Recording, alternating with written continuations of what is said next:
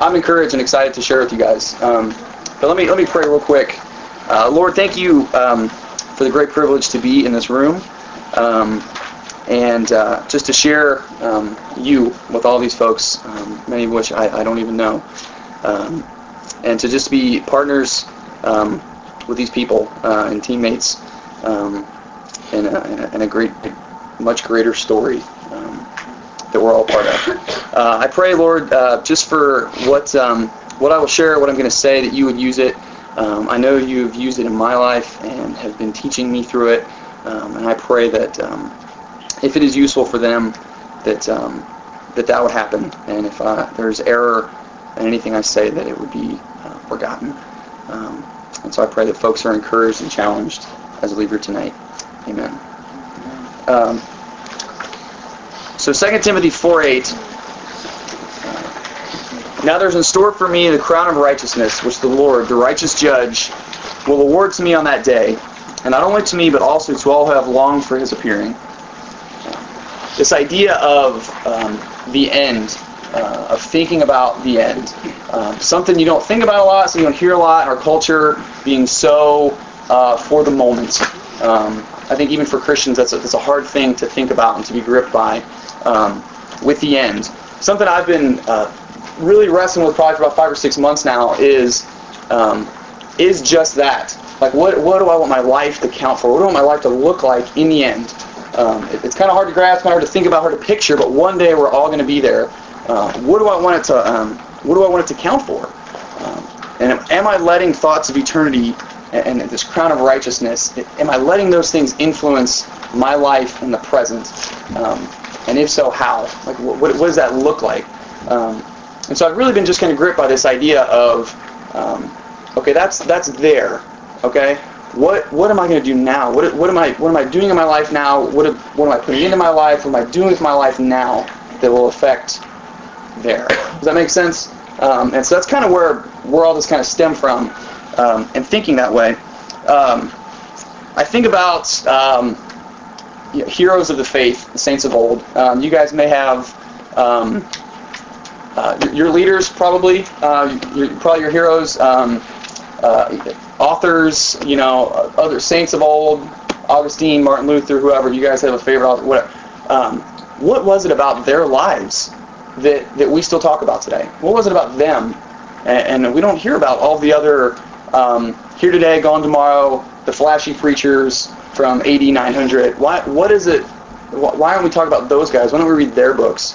And why are we reading these other guys? And why are our heroes our heroes? And so I've just been really challenged by this whole, what is it that's different about them? And so I've kind of put together some thoughts along those lines, and along with some of my experience of what I've learned, and then some real just practical stuff of working with college-aged and post-college people and high school kids every day. So that's kind of where a lot of this flows out of. And also a lot of it comes from Jeremiah that I've been reading over for the last few months. So, like I said, how do you be like that later? I've gotten into some endurance events. I did a mini triathlon a few months ago, ran a half marathon back in the spring, and it is unlike anything you'll ever do. A lot of you guys maybe did football, basketball stuff in high school. If you're looking for something different, go there. And so in the midst of all this training, it is amazing how different you think about stuff, right? I'm gonna bench press 350, and then I'm gonna pound the guy, the tackle on Friday night. Like, that's just what I'm gonna do.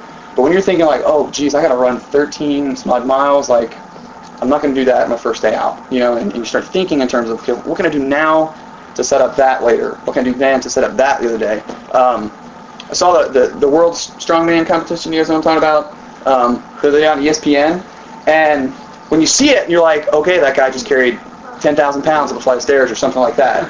And you think, okay, all you got to do is just get really strong and be able to do that. But the announcer and stuff started talking about, like, these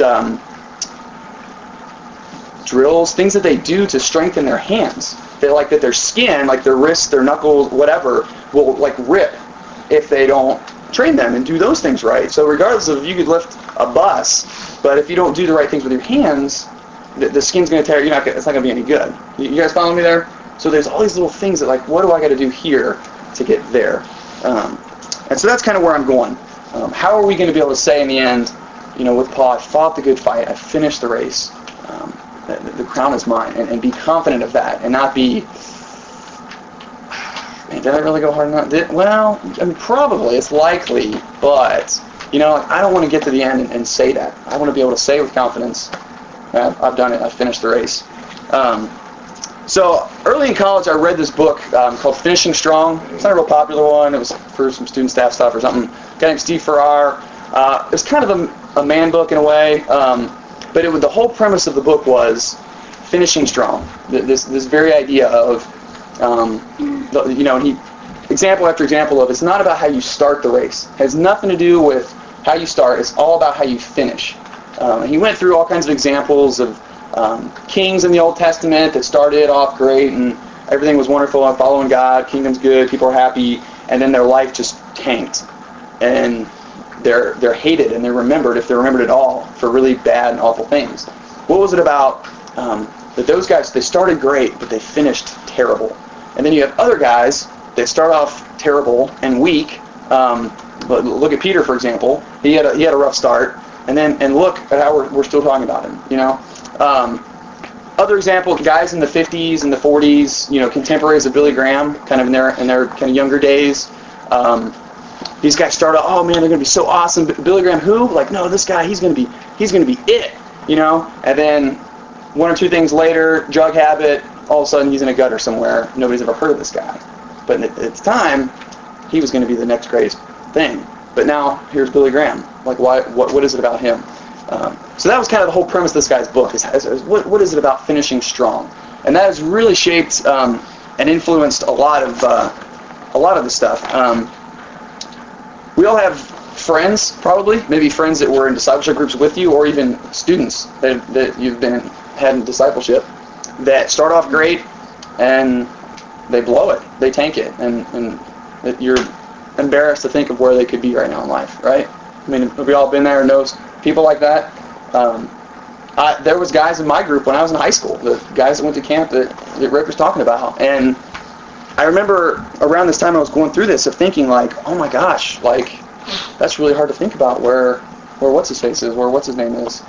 What is it? What's just to say that I'm not going to be there? We all kind of think we have this idea of like, that's not going to happen to me. Like that's for them, but that's not me. I'm like, how naive am I to think that couldn't be me? Maybe I lasted a little bit longer in the race, but I didn't finish. You know what I mean? So here I'm going to give you guys a couple things, probably 5 things here that I think it's not an exhaustive list. This is just stuff I've been wrestling with and learning. 5 things I've picked up on probably in the last year that I think set us up and help us to finish strong. And like I said, a lot of this from what I've been learning and reading through Jeremiah and that sort of thing. First one, nothing new. I'm sure you've heard this from Rick a million times, but have a vision for your life. Have a vision for your life with eternity in mind. Beyond married, 2.5 kids, happy home, whatever. But really, what do you want your life to count for? You guys, I don't know if you guys are big leadership gurus, this Stephen Covey, Franklin Covey, whatever, the kind of the catchphrase to begin with the end in mind. You guys have heard that? Anybody? No, you guys with me? Okay, begin with the end in mind. It's kind of this big, kind of this leadership deal that he sells or whatever. Kind of cliche, but that has really shaped everything that I do. Whether I'm meeting with a kid, or I'm meeting with, or I'm planning campaigners, or I'm planning club talks for the semester. Okay, what do I want these? What do I want them to get? What do I want them to get in the end? Okay, that's where we're going. Okay, now I can backpedal and figure it out from there. That makes sense. Some guys, I don't know if you guys met or seen, but Daniel, one of my friends I brought with me, he's a junior at Dunbar.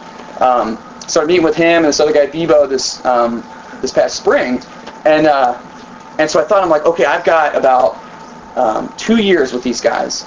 Where do I want them to be when they graduate? Maybe they'll go to UK. Hopefully they go to UK. Maybe, I don't know. But maybe they go to Northern or UCLA or something.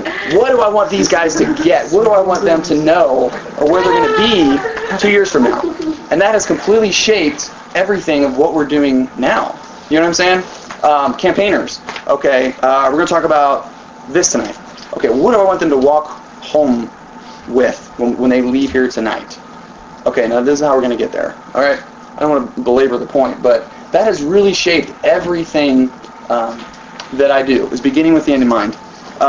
There's a C.S. Lewis quote, and I looked and I Googled it and I couldn't find it. If you guys are anybody at C.S. Lewis buff, you can correct me on this, but some quote to the effect of, and you probably shouldn't quote people if you don't know what it is exactly, but that people today, Christians today, don't accomplish great things for the kingdom because they don't think of eternity like they did. The people of old that accomplished great things for the kingdom had their minds focused on eternity way more than on the present. Does that make sense? Something to that effect. I wish I could nail it, but I don't have it. And I think that is so true. That we get so focused on the present, like Rick said, like, man, like, oh, club, gotta have a huge club. Like, oh my gosh, like it's gonna be over if I don't have a huge club, and oh, what's gonna happen if they don't? I'm just gonna quit. You know, and we don't and we don't think bigger. We don't think with eternity in mind. The illustration from my life has captured me, and this is personal. You guys don't have to grasp it, but I would say get something. You guys flip to Jeremiah 18.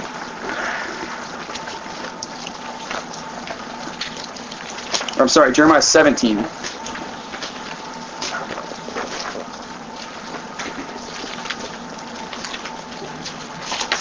It's verse 8.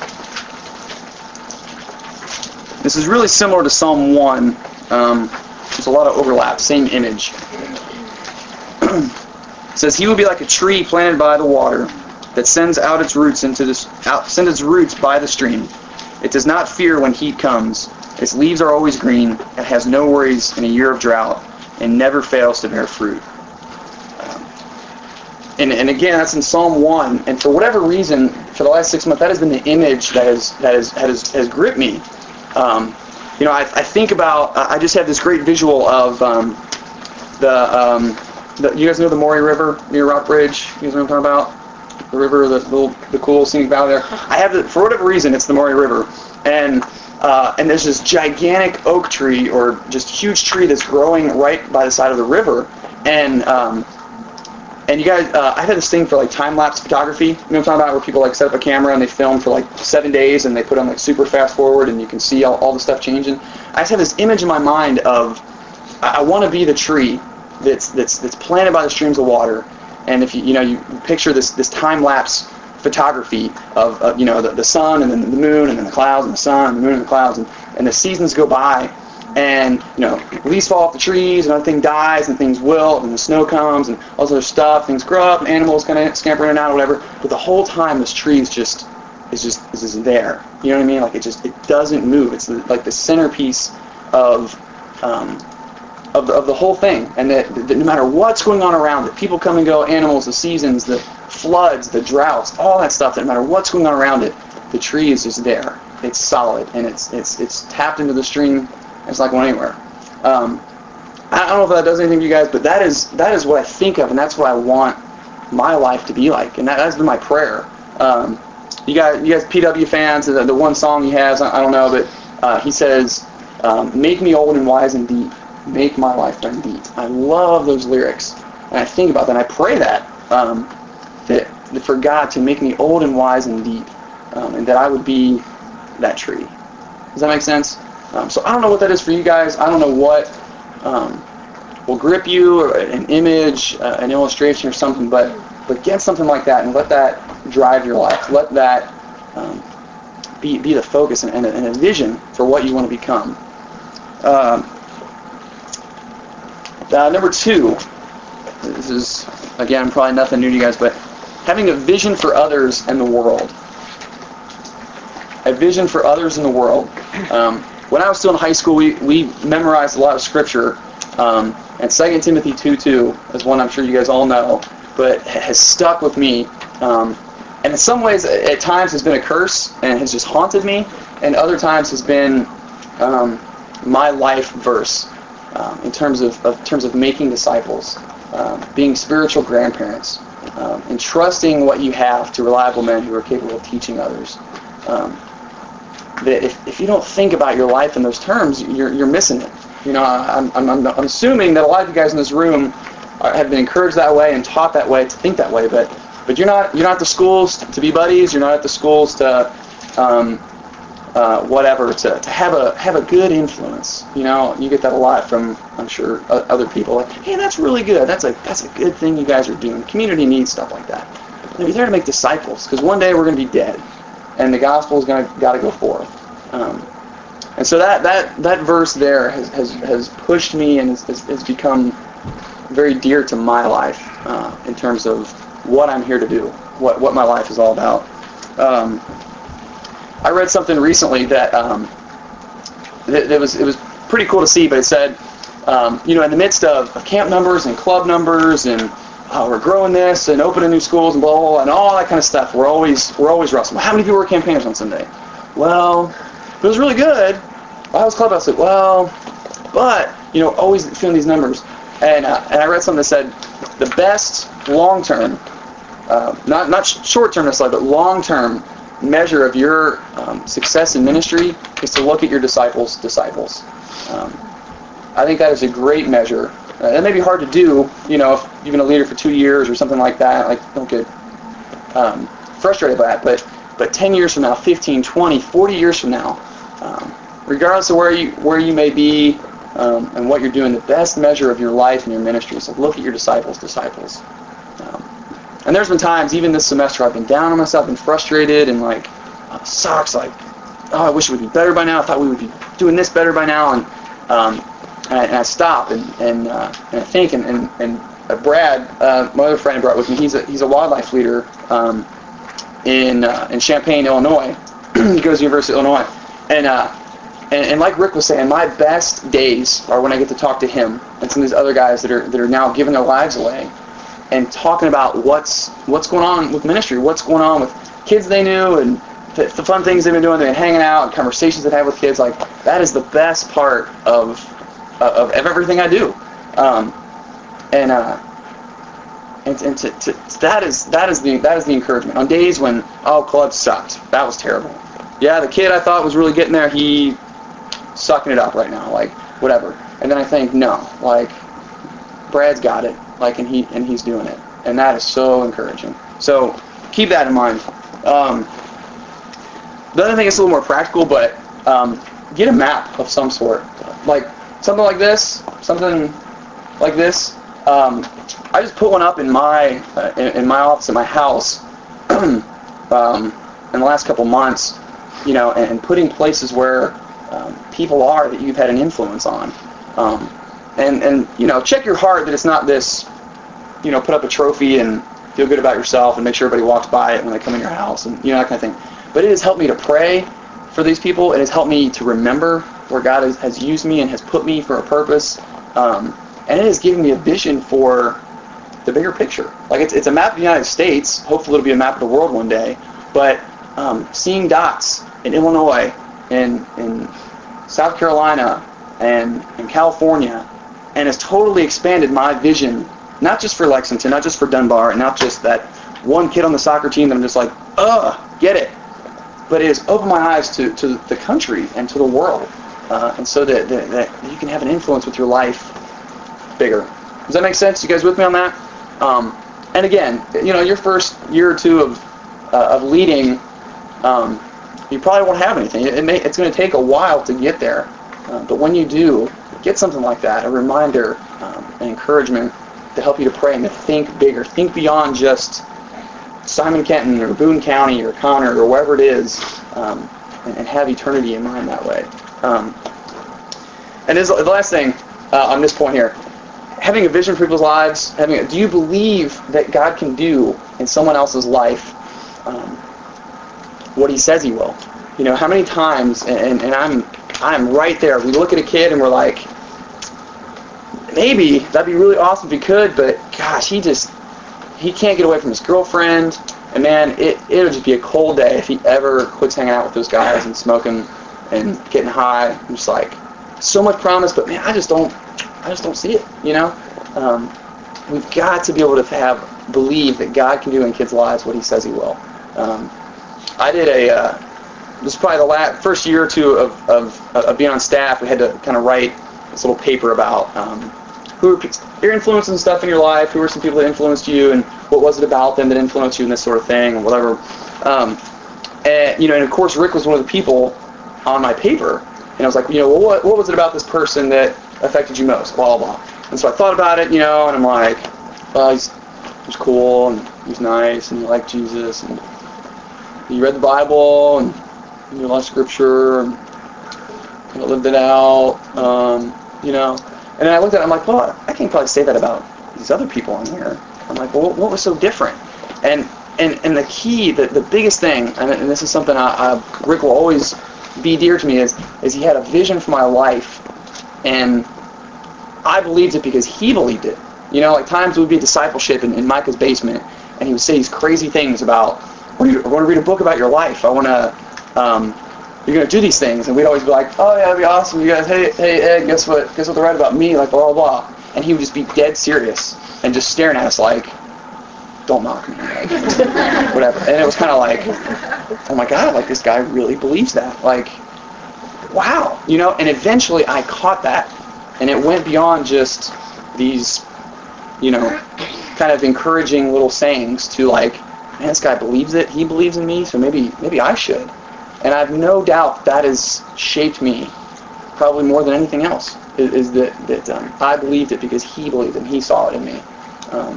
And I think I'm forever indebted to him because of that. So 3. Flip over to, or stay there in Jeremiah 18.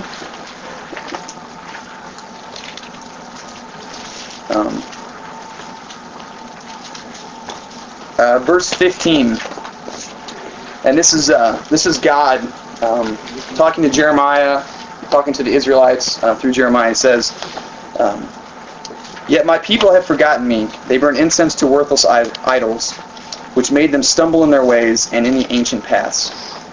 They made them walk in bypaths and on roads not built up." Okay, so he's saying that my people have forgotten me. They stumbled in their ways, and they haven't followed the ancient paths. They followed in these other paths and roads not built up. I flip back to chapter 6, verse 16.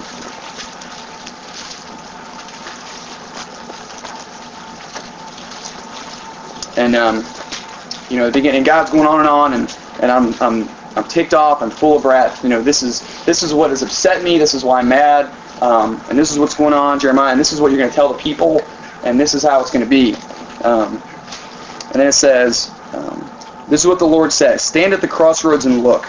Ask for the ancient paths. Ask where the good way is and walk in it, and you will find rest for your souls." And as I read those verses, I think, okay, the ancient paths, like what is that? What are the ancient paths? Because apparently it's pretty important. I'm going to find rest for my soul. I won't go astray. I'll follow God. What are these ancient paths? And it doesn't really say, and I could be wrong here, but I can't help but think that the ancient paths are the disciplines that have been around since the beginning. Studying Scripture, memorizing, meditating, taking days of solitude. You know what I mean? Those are the things, foster celebration of discipline. It's all right there. Willard's great book on discipline. It's all right. Those, I think, are the ancient paths that God's talking about. That throughout the centuries, I talked before about the saints and the heroes of old and that kind of thing. That's what those guys did. Like, there wasn't, Martin Luther didn't read Wild at Heart and run off into the woods and build a fort and go kill stuff. Like, it was meditation, it was solitude, it was prayer, it was putting himself in a place where God could change him and use him. All that stuff. Like, I think we have to stay focused on the ancient past so we don't go astray, so we can finish strong. Along with that, I was, avoid trends and pop Christianity. Not that it's completely bad. I mean, I poke fun at Wild at Heart, but that was a meaningful book to me and where I was at in life one day. But and there's nothing bad about that stuff. But don't let that be all that you're fed on. You have to keep in mind that all of those authors, all the stuff that you will find in Lifeway Christian Bookstore, are all people that have been shaped by the last 50, 60, 70 years the same way we have. You know what I mean?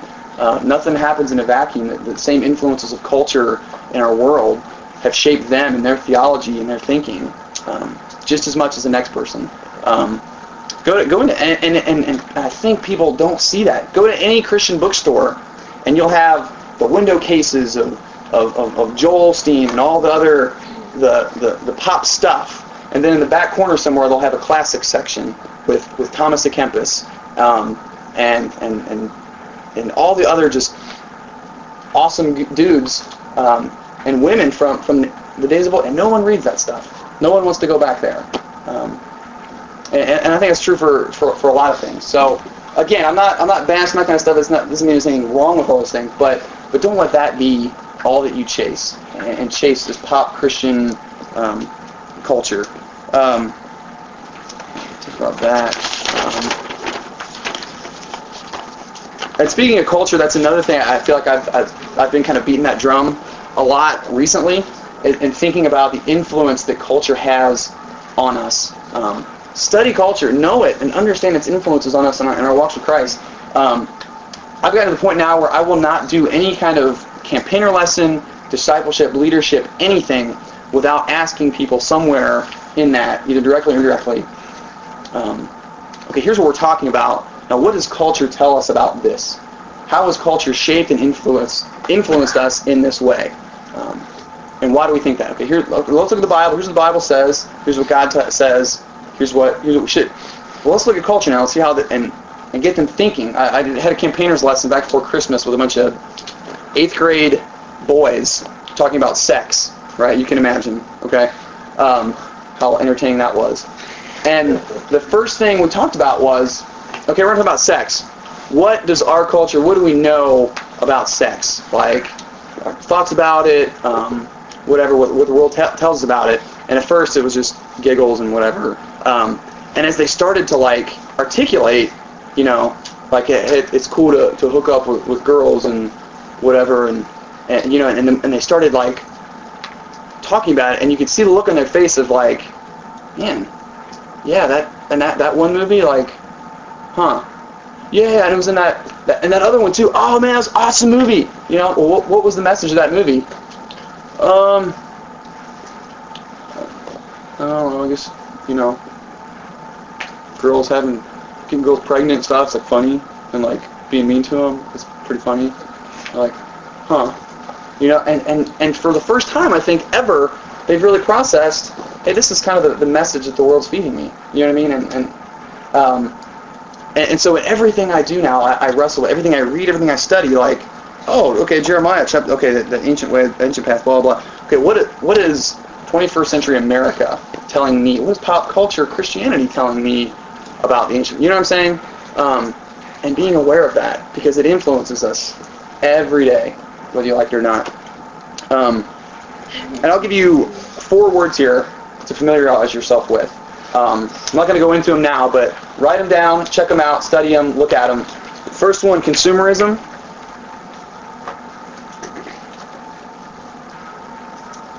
Second one, pluralism, particularly as that relates to truth and ethics.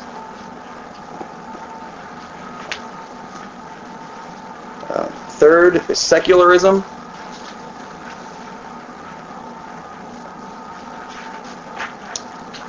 And finally, atheism. I won't go into that, but read up on them. I mean, you can Wikipedia if you want it, but look into it and see what it is and what it's about. Because I really think, 2 Timothy 3 and 4, the verses you guys are memorizing, I think that these are where the battle is going to be. I think in the years to come for us. Okay, fourth. How am I doing on time? Great. Okay. All right, fourth. Discipline. Okay, Titus 1:8. That's one of the big things about being a minister of the gospel is self-discipline. And I can't tell you. I could get on a soapbox really quick about this. That I feel like self-discipline and discipline in general, I think, is the great battle of the college student. Some of you guys are in college. Some of you guys are just out of college or doing both, whatever. But I really believe that discipline is the great battle of the college student. The amount of time you have, the amount of freedom you have, that I've seen so many people tank in their faith or squander their time and their opportunity for ministry more because of a lack of self-discipline than anything else. I really believe that the thief that lies, kills, and destroys, I think, gets at college-age people more in this area than anything else. The world knows it. I mean, look at any marketing majors, the 18 to 25 demographic. Like, that's what people are after. Why? Because you have freedom. You got money now. You can make decisions. Like, the world is about you. It's all about what you want, when you want it, how you want it. And they know if they can hook you then, they got you hooked long term, right? And so, again, culture. You walk on any college campus, it's what's best for you, what you want, man, anytime, whatever. And you have so much time to do it, that there's just discipline, like, gosh. It's a fruit of the Spirit, 2 Timothy 1:7. God did not give us a spirit of timidity, but a spirit of power, love, and self-discipline. Like, it's not a matter of, well, I don't know, like, his dad was in the Army, and so he grew up, and that's easier for him, and I don't know, I've just always had a hard time. Bullcrap.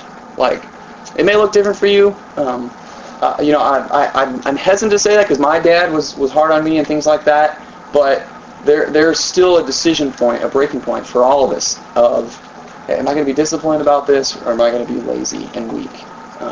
It's a fruit of the Spirit. It is not a condition of, not me, I'm excluded from that.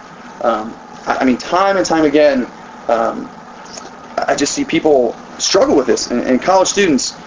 Think of the many things we're disciplined about in our life. Sports teams, if you're not on now, you were in high school or in clubs or the band or whatever. The amount of dedication and discipline for that, unbelievable, especially nowadays. I mean, sports are way different than they were 10 years ago when I was in high school. Diets, I know some people, maybe that's where they struggle, but I know a girl that, she is so committed to this diet, and she's done phenomenal at it. I'll be honest with you. It's incredible, and it's encouraging to me how committed and how consistent, how disciplined she's been with her diet.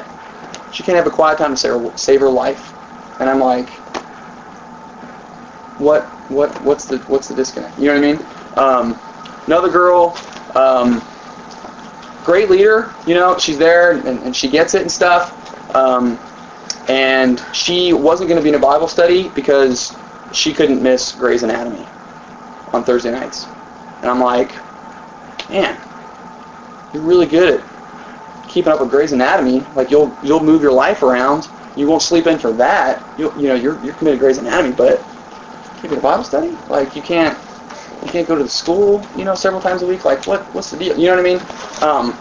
And again, college students, like, there's just this war for discipline. I don't have time to go into fixing that. I mean, that's a whole other lesson in itself, but have discipline in your life. It affects everything you do. And I really believe to be on guard against that with your time as a college student, and not just with quiet times and Bible studies, but getting up, getting exercise, like eating well. It all overlaps. You know what I mean? Your all of your life overlaps that way. Rest, studying, doing homework, going to class, you name it.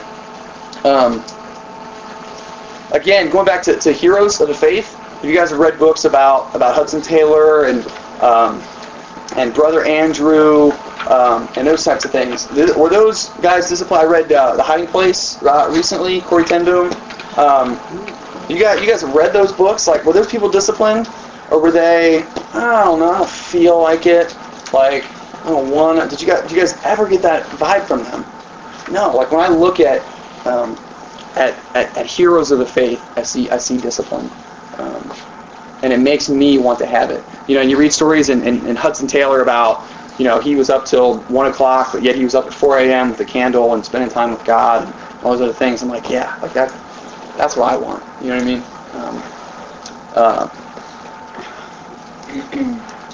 And the last thing I'll say about that is your feelings will betray you. Sometimes I get so mad I want to punch people sometimes. I'm just like, I just don't feel like it. I don't feel like it. Think of what a sad world we'd live in if everybody just did what they felt like all the time. I went to McDonald's. Wow, we didn't have any food. The delivery guy didn't come today. He didn't feel like driving. Oh, okay. Well, just go in the bathroom. Sorry, the lights don't work. Electric company didn't feel like coming to work today.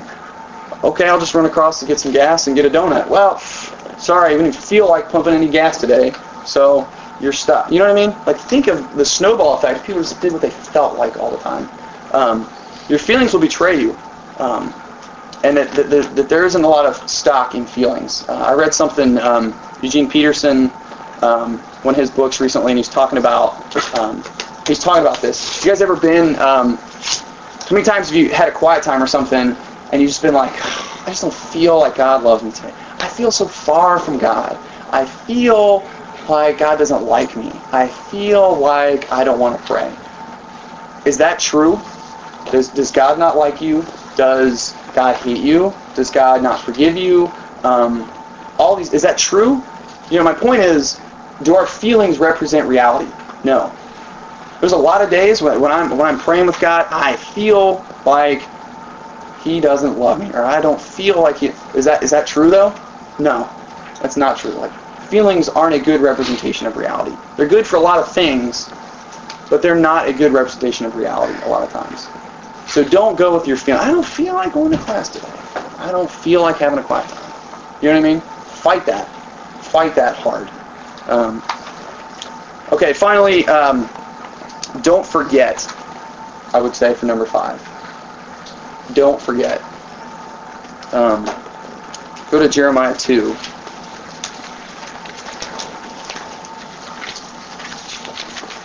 (2:32).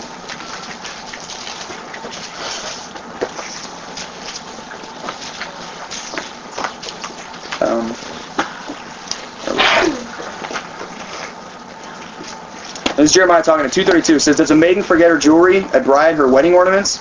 Yet my people have forgotten me, days without number. Right, God, he's upset. My people have forgotten me. You flip ahead to the right, 3:21. A cry is heard on the barren heights, the weeping and pleading of the people of Israel, because they have perverted their ways and have forgotten the Lord their God. It's all over the Old Testament especially. Like, what is the Israelites' biggest problem? They keep forgetting, right? So many times if you read through the Old Testament and anytime something cool happens, God shows up, they build altars, they build monuments, they do all these things, right? Well, they didn't have books, they didn't have DVDs and tape recorders, they didn't have cell phones, so somehow they had to communicate what happened and remember what happened here. For us, we can look up a history book and say, oh man, in the year 1050, this and this happened because I can read it. Well, they didn't have that back then. So they would set up reminders so that they wouldn't forget what God did or what happened. How many times do you hear and you read about God is referred to as the God of Abraham, Isaac, and Jacob, who brought the Israelites up out of Egypt? And it's just over and over and over, and you're like, okay, can we abbreviate that somehow? Like, why do we keep referring to God as the God of Abraham, Isaac, and Jacob, the one who brought the Israelites out of Egypt? Well, because in their day there's so many gods. For one, that they had to identify which one they're talking about, and two, because they didn't want to forget what happened. It wasn't long after they left Egypt when suddenly the bottom fell out again, and they went back to their old ways. Why? Because they forgot. And so by calling on God as the God of Abraham, Isaac, and Jacob, the one who brought the Israelites out of Egypt, just saying the name, they're reminded of what God did. There's a tradition, a camp kind of tradition, I guess, I stole from someone else, but getting a rock or something from a camp property and letting kids sign it who have committed their lives to Christ is awesome. One, for them, it's something tangible for them, but selfishly for me, so when I'm having those days where I don't feel like God's faithful, I don't feel like God loves me, I can look at my bookcase and I can say, no, like there is proof that God loves me, that God is using me, that God is moving in the lives of kids, even if I don't feel it or I don't see it. Does that make sense? And so don't forget Don't forget God. Don't forget God, His faithfulness, His love, His grace. Do things like that that will help you remember. Second there, I would say don't forget your sin. I think that was probably another nugget I got from Rick that has really shaped me, is don't forget your sin. Because it produces a heart of gratefulness and humility, unlike anything else. There was I would say, probably in the last couple months, 2 months ago, the fall with the banquet and weekend camps and stuff, just crazy and it's busy and it's stressful, right? And I remember driving one day, and it was in the morning. I was frustrated with leaders, with all kinds of stuff. And I'm in this mindset of like, gosh, why can't they just be like me? Why can't they just do things my way? Because I'm always right. Why can't it be like this? Like, oh man, this is going good. I'm so awesome. Like, man, they're so lucky to have me. Because man, whatever, you know what I mean? And I'm in this mindset while I'm driving, and it had to be God, because I don't know what made me think of it. And I was reminded of where my life could be right now. Had God not changed my heart. And thinking of where I was, having awesome friends and doing ministry, and having a wonderful wife that loves the Lord and is doing ministry with me, and I think about where I could be. I thought about the fact that I should have a kid who's 8 or 9 years old right now. Because of decisions I made in high school, I should have a kid. And I would probably be married to some girl that I hated, would have never gone to college, and on and on and on it goes. And as I'm reminded of this, I'm like, I almost started crying, and I'm like, I am so thankful for what I've been saved from, and what God has done in my heart. How can I begin to think that it's me, that has anything to do with me? You know what I mean? And I think there's a heart of gratitude and humility. So don't forget your sin. And lastly, eternity. It's kind of where all this is going. Is I've learned even as much as 2 weeks ago that the more I see the present in light of eternity, the different it looks. I just found a big oil leak in my truck the other day, and it ruined my morning. Like, oh crap, who knows how much that's going to be? Bad timing. I'm going to be out of town a lot the next month or so. Great, and just pissed off to no end. You have no idea. And then I think, is this going to matter? Does a Ford Ranger matter in the end? No. And it was funny after that. You know what I mean? It's funny. And so the more we see the present in light of eternity, the different it looks. So look at the sheet that I gave you guys. 156 buck naked miles to Bighorn. There isn't a lot of spiritual depth in this, but it's a great story. This is from that Finishing Strong book I told you guys about. I think the guy's a good storyteller, and I think you can drive a pretty good point home with it. And I wanted you guys to have something to take home. So I like using it. But it's pretty short. Let's just read that. Is anybody, loud readers, good readers, just a couple paragraphs at a time? Anybody want to read it? Rick will do it. Go for it. Only 2 men failed to return from the storied Lewis and Clark expedition of the early 1800s. One man failed to return because he got sick and died. The other man failed to return because he was smoked. He had just seen the length and breadth of what would one day become the United States of America, from the Great Plains to the Rockies, to the Columbia Basin of Oregon, to the Pacific Ocean.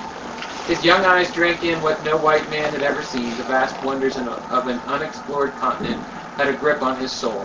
So when Lewis and Clark set out for home, John Coulter waved them goodbye. He stayed on to explore the wide lands that were outside the scope of the expedition. He wanted to follow some of those trails and paddle some of those rivers he passed by on the way to the Pacific. He was haunted by their wild beauty. Coulter trapped beaver in the virgin streams of the high country. He was the first white man to witness the geysers of Yellowstone. The young man's love affair with uncharted lands kept him in constant danger. Close encounters with monster grizzlies, churning whitewater rapids, and always dangerous Indians tested his courage, pluck, and reflexes. As years went by, he gained a legendary status among his fellow trappers and mountain men not easily impressed. But the accomplishment that sealed Coulter's reputation as a living legend wasn't the battle with the grizzly, shooting rapids in a fragile canoe, or scaling an unknown mountain range. John Colter was best known for a single foot race. It was a race that would be told and retold around campfires from Columbia to Missouri. John Colter had run like no man in history had ever run before. It may have been because he was running for his life. Colter had been trapping a particular stream with John Potts, an old friend from the Lewis and Clark expedition. As they were canoeing down a stretch of river not far from what is today Bozeman, Montana, they heard some rustling in the brush on both sides of the river bank. In the next instant, they were surrounded by Blackfeet Indians with drawn bows. There was no time to escape downstream. Colter did the only thing he could have done. He headed for the bank. As they were getting out of the canoe, a huge Indian ran forward and snatched Potts' rifle out of his hands. Colter, a man of great physical strength and courage, knew that any sign of fear would only ensure their torturous death at the hands of these Blackfeet. The desperate trapper grabbed the rifle and wrestled it away from the Indian, throwing him to the ground in the process.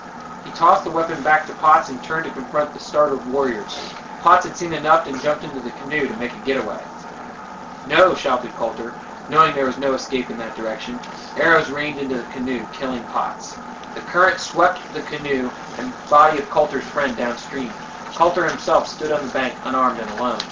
The Blackfeet swarmed around him, stripped him naked, and then tied him down as they held a powwow, trying to determine what they should do with him. "Skin him alive." "No, let's whip him to death." "Let's burn him alive." Then one of the Blackfeet came up with a creative idea. The chief approached Colter and asked him if he could run like a deer. Colter indicated that he was not as fast as the deer, but slow as the turtle. Now, this was a lie, for Colter was a remarkably fast runner.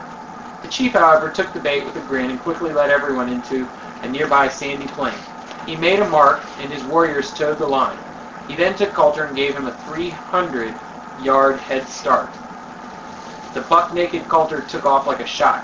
Except for moccasins and loincloths, the pursuing Blackfeet were as naked as Colter, but each warrior carried his favorite weapon, and yearned for the honor of finishing off the white trapper.